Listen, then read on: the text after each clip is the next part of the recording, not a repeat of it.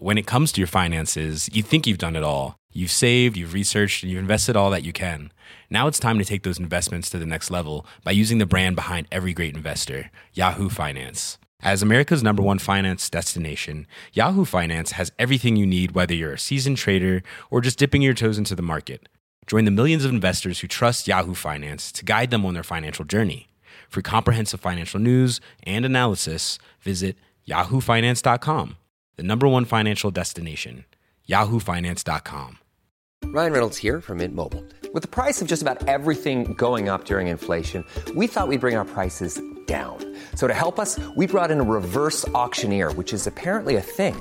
Mint Mobile Unlimited Premium Wireless. How to get 30, 30, bit to get 30, bit to get 20, 20, 20, bit to get 20, 20, bit to get 15, 15, 15, 15, just $15 a month? Sold! Give it a try at mintmobile.com/switch. $45 up front for 3 months plus taxes and fees. Promo rate for new customers for limited time. Unlimited more than 40 gigabytes per month. Slows full terms at mintmobile.com.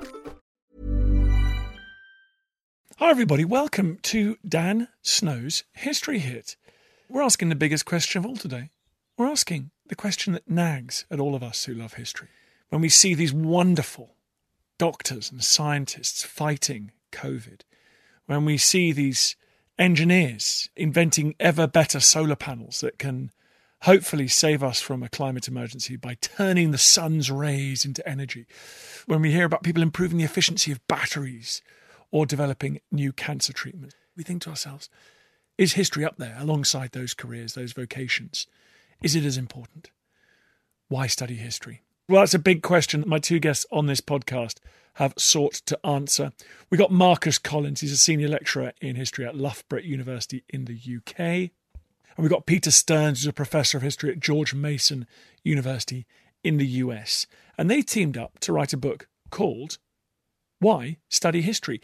And what I like about it, as you'll hear from the podcast, there's two kind of silos. There's one which is very pragmatic, telling young people and parents perhaps, why study history? Is it going to get you a job? Are you going to be able to live, eat, put a roof over your head, have a little spending money if you study history? Is it a good subject to study in those terms? And then, of course, there are other reasons to study history, obviously, which we come to as well. And I think this is a really important question at an absolutely fundamental, well, actually, I'm about to say it's an important time, but it's always an important time to study history. So enjoy this podcast, enjoy the discussion with these two heroes on different sides of the Atlantic. If you wish to study history a lot more, my goodness, I've got the place for you. History Hit TV. It's the world's best history channel. You go on there, you watch hundreds of documentaries. We got documentaries from all over the world on history. We've got hundreds of podcasts that are exclusively available on History Hit TV. And the best thing is, if you use the code POD1, POD1, only available to podcast listeners. Those other people don't get a hold of this. So this one's just for you guys. It's POD1 gets you 30 days for free, and then the first month is £1, euro, or dollar. So you can check it out. You can bathe in that history for just really £1 or $1 or €1. Pretty cheap. In fact, it's pretty difficult to make it cheaper than that. So please check out that. I hope you enjoyed the How and Why History. We've launched a new podcast called How and Why History. Just a comprehensive look at a big, chunky historical topic with an academic. The History Hit team are producing that. The first one was on Attila the Hun. We've got Pearl Harbor coming up. We've got lots more in the locker. So go and check out How and Why History from History Hit. In the meantime, though, enjoy this podcast, Why Study History?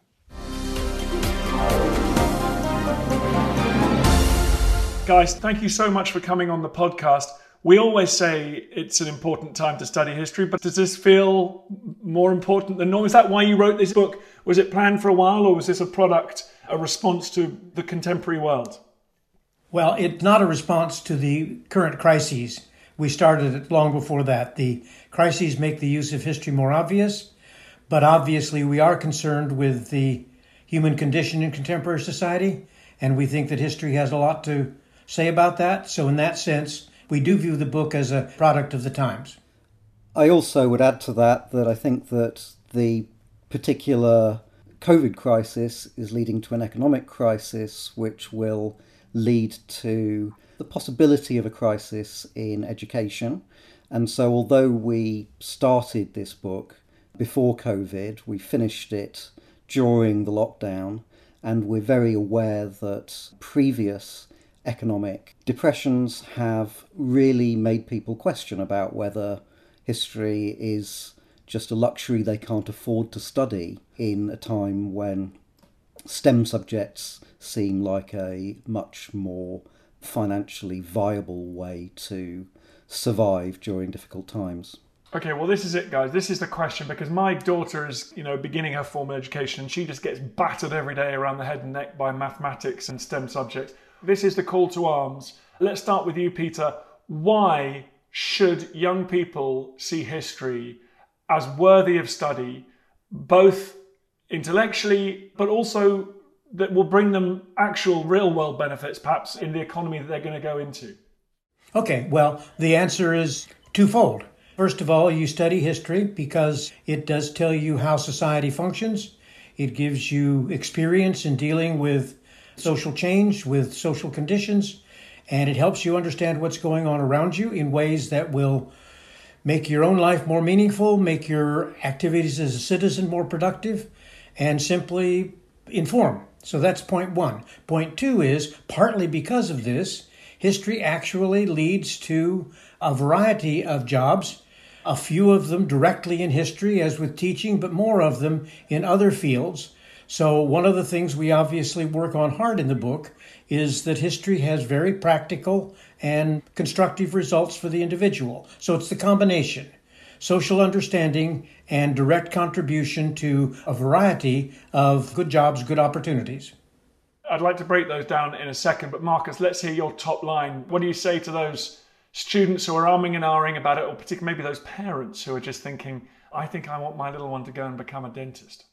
You're absolutely right that history has an image problem, and this problem is about, first of all, that people think that it's about the past. What use is that to the present? And secondly, that because of that, it is not going to earn you big bucks or get you jobs other than to be a history teacher.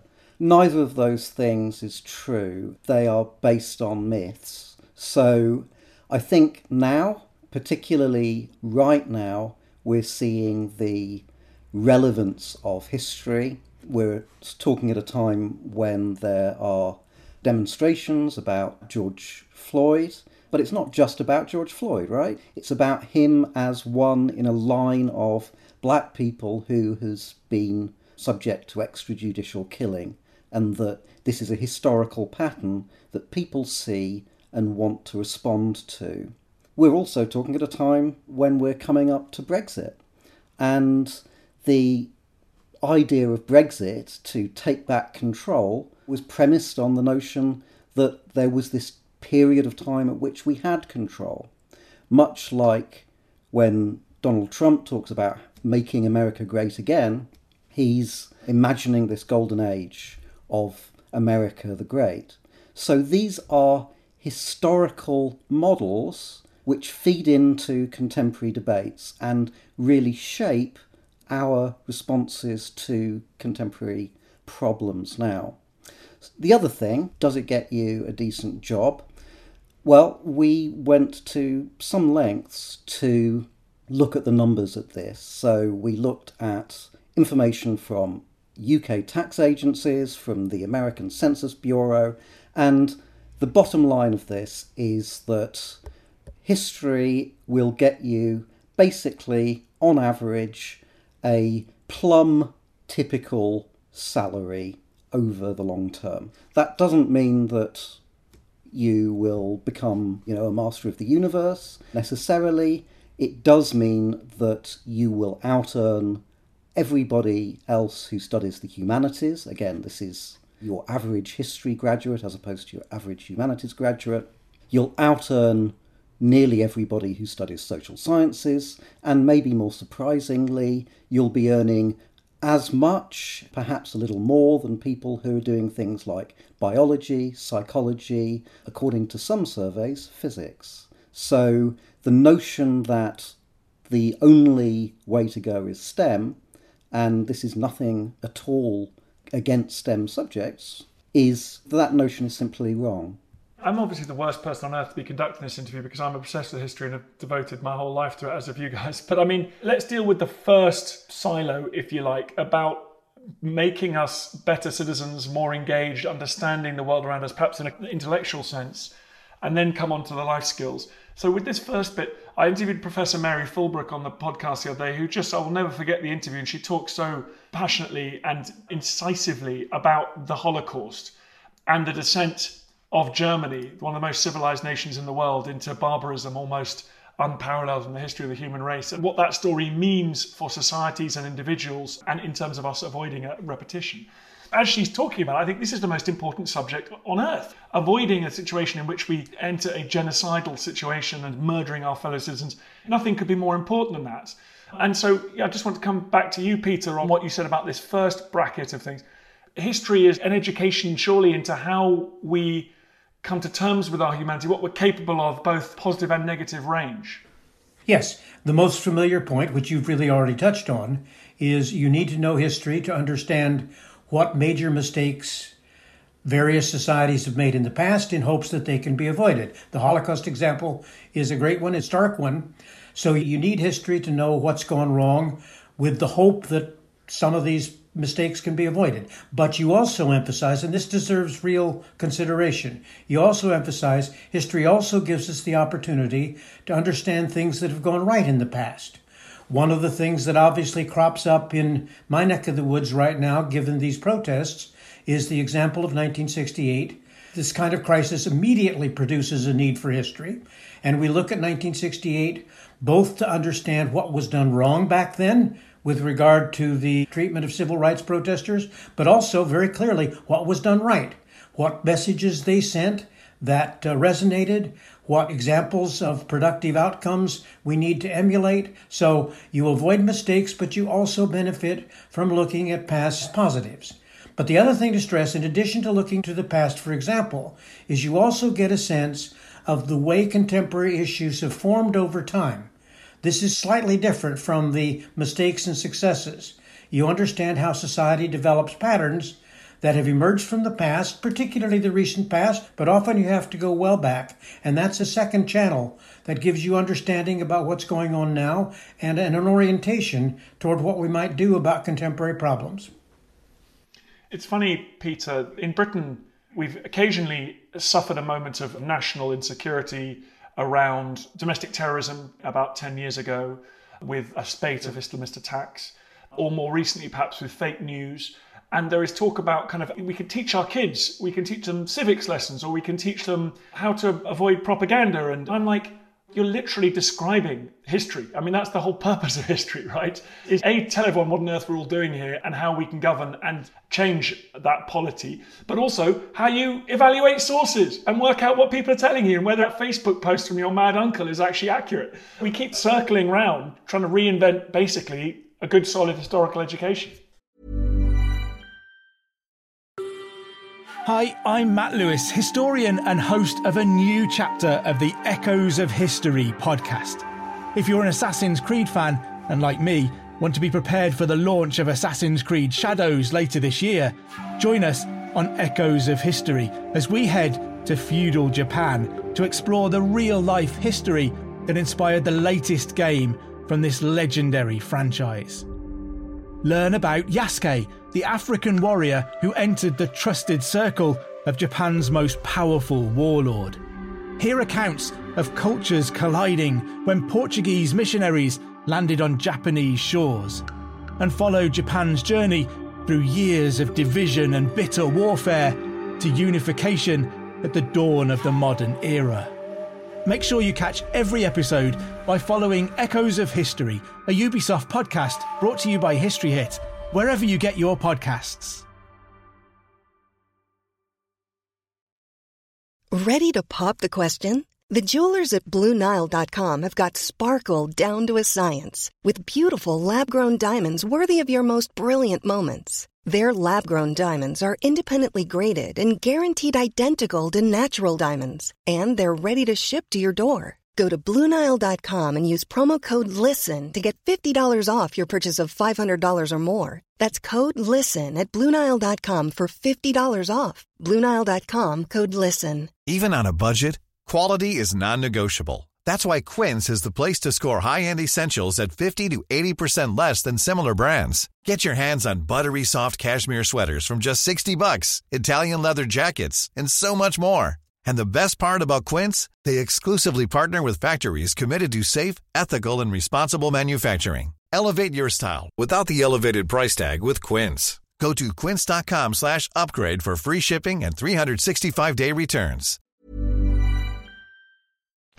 I am slightly of a different view about the use of history as civics. I think if you need to study the Holocaust to learn that you don't commit mass murder, then something is really seriously wrong with you. You don't need historical precedents to understand the iniquity of that.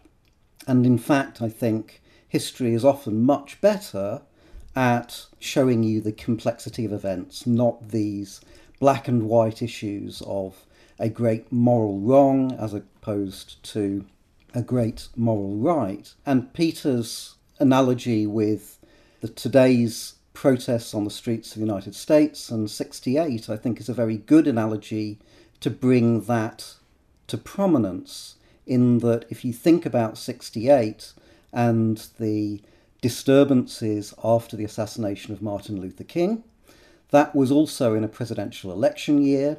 There was a Republican who was running on a law and order platform who successfully managed to portray these demonstrations as disorder and chaos, and to target the Democratic Party as a fourth column of these rioters, as he would see them. Now, you can see where I'm going here. So this, I think we would probably all agree, these demonstrations are a very valid response to a great historical wrong.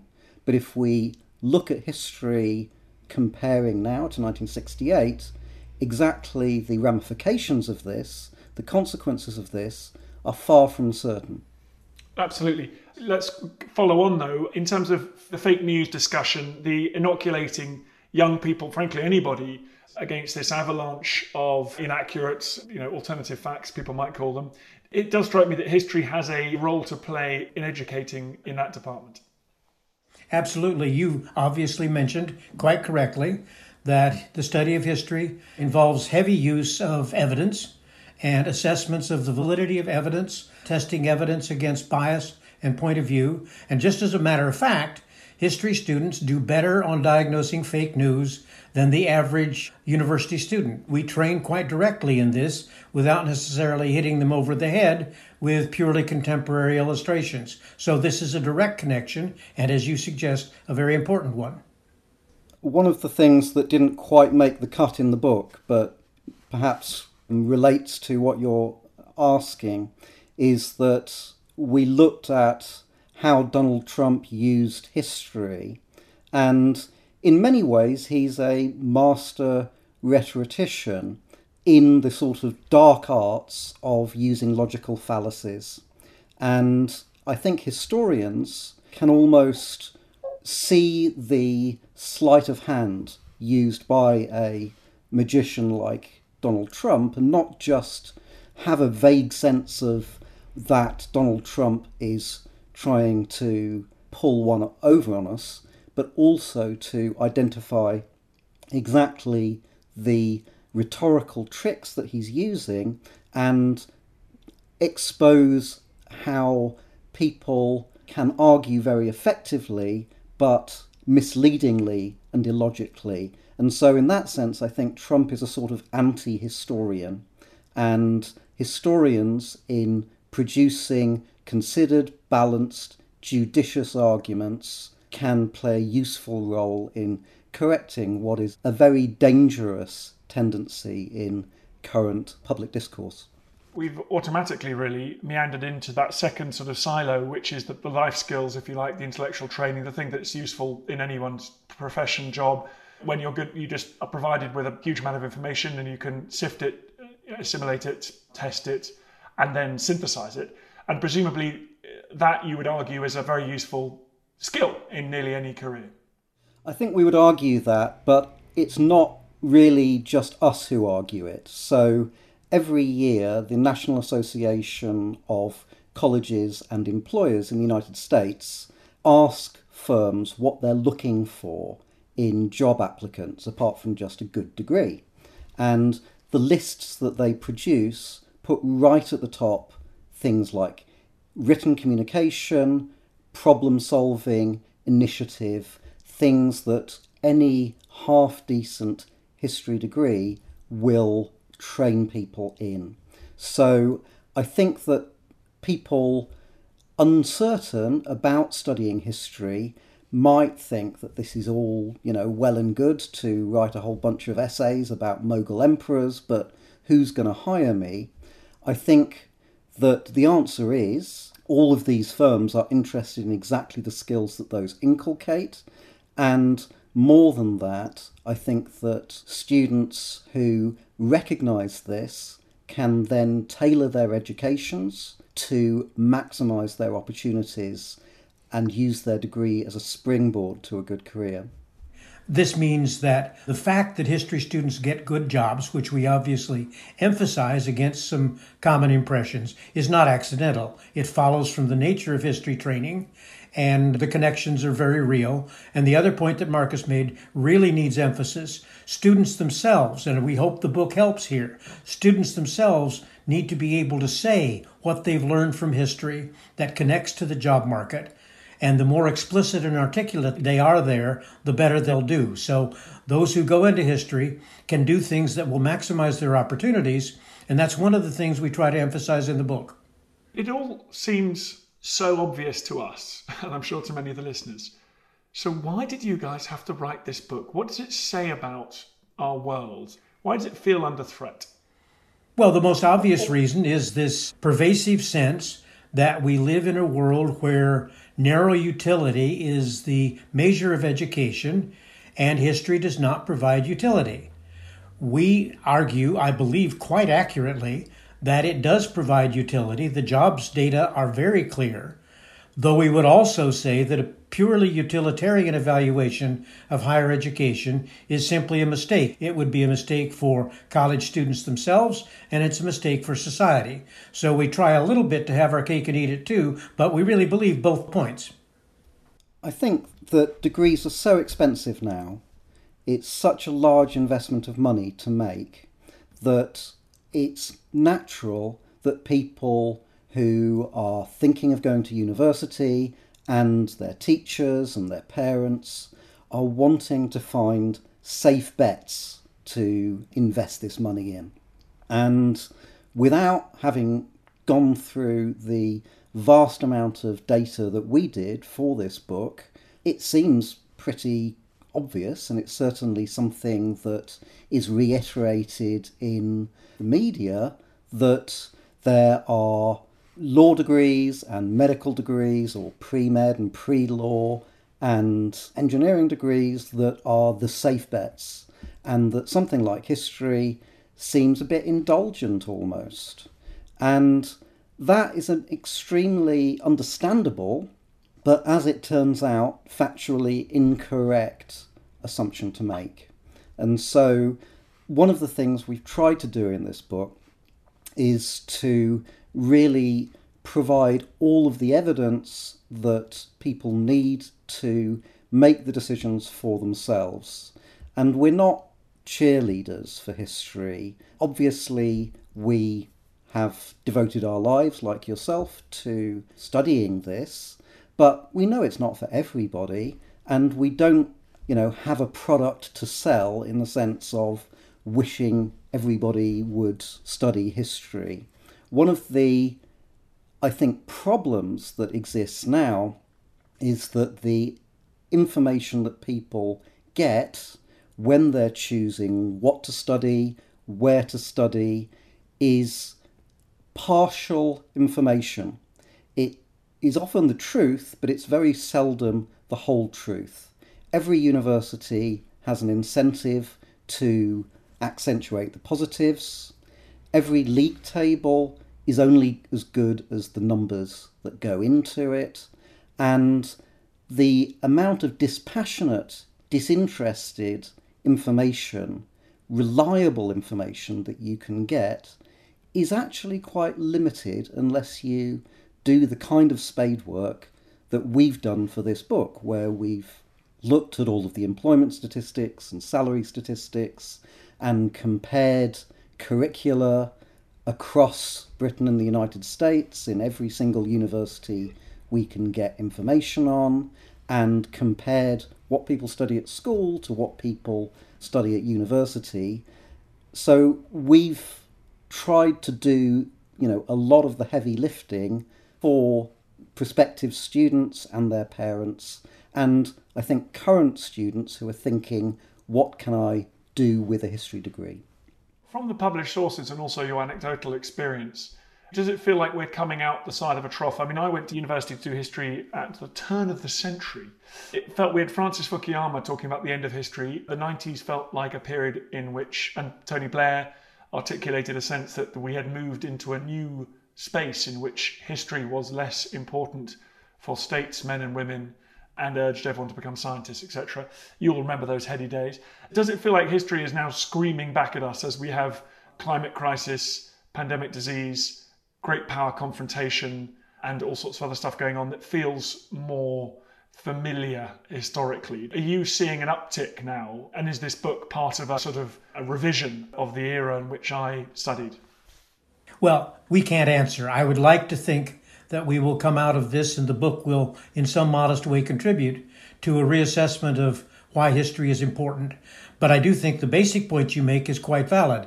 As we've already said, the crises that we're currently experiencing, the pandemic, the civil rights unrest in the United States, these obviously immediately call history to mind. You simply can't orient yourself in these crises without some sense of what's happened before, and also the ways that contemporary situations are different from what's happened before, and both of those issues are historical. So the notion that we're floating in some brand new society that has no need for precedent or for attention to the trends that brought us here, this is simply inaccurate, and I do think there's wide public recognition of this. How this will translate into history learning, we don't yet know, but the connections are quite valid. I would just simply endorse all of that. Well, Marcus, thank you very much in that case. Guys, thank you very much for coming on this podcast. The book's already receiving rave reviews. I hope it's really widely shared among, frankly, young and old, but particularly maybe young people who are thinking about... I meet so many 16-year-olds, 17-year-olds who love history but are being kind of talked out of it, studying it undergrad, and I just wish they would read this book. So thank you very much, gentlemen. The book is called... Why Study History? There you go. Available on both sides of the Atlantic. Get it, everybody. Thank you, gentlemen. Thank you. Cheers, Dan. I feel that has the history upon our shoulders.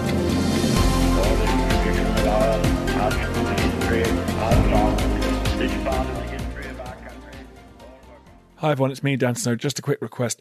It's so annoying and I hate it when other podcasts do this, but now I'm doing it and I hate myself. Please go onto iTunes, wherever you get your podcasts, and give us a 5-star rating and a review. It really helps, basically boosts up the chart, which is good, and then more people listen, which is nice. So if you could do that, I'd be very grateful. I understand if you don't want to subscribe to my TV channel. I understand if you don't want to buy my calendar, but this is free. Come on, do me a favour. Thanks. Small details are big surfaces. Tight corners are odd shapes. Flat, rounded, textured, or tall. Whatever your next project, there's a spray paint pattern that's just right. Because Rust-Oleum's new Custom Spray 5-in-1 gives you control with 5 different spray patterns.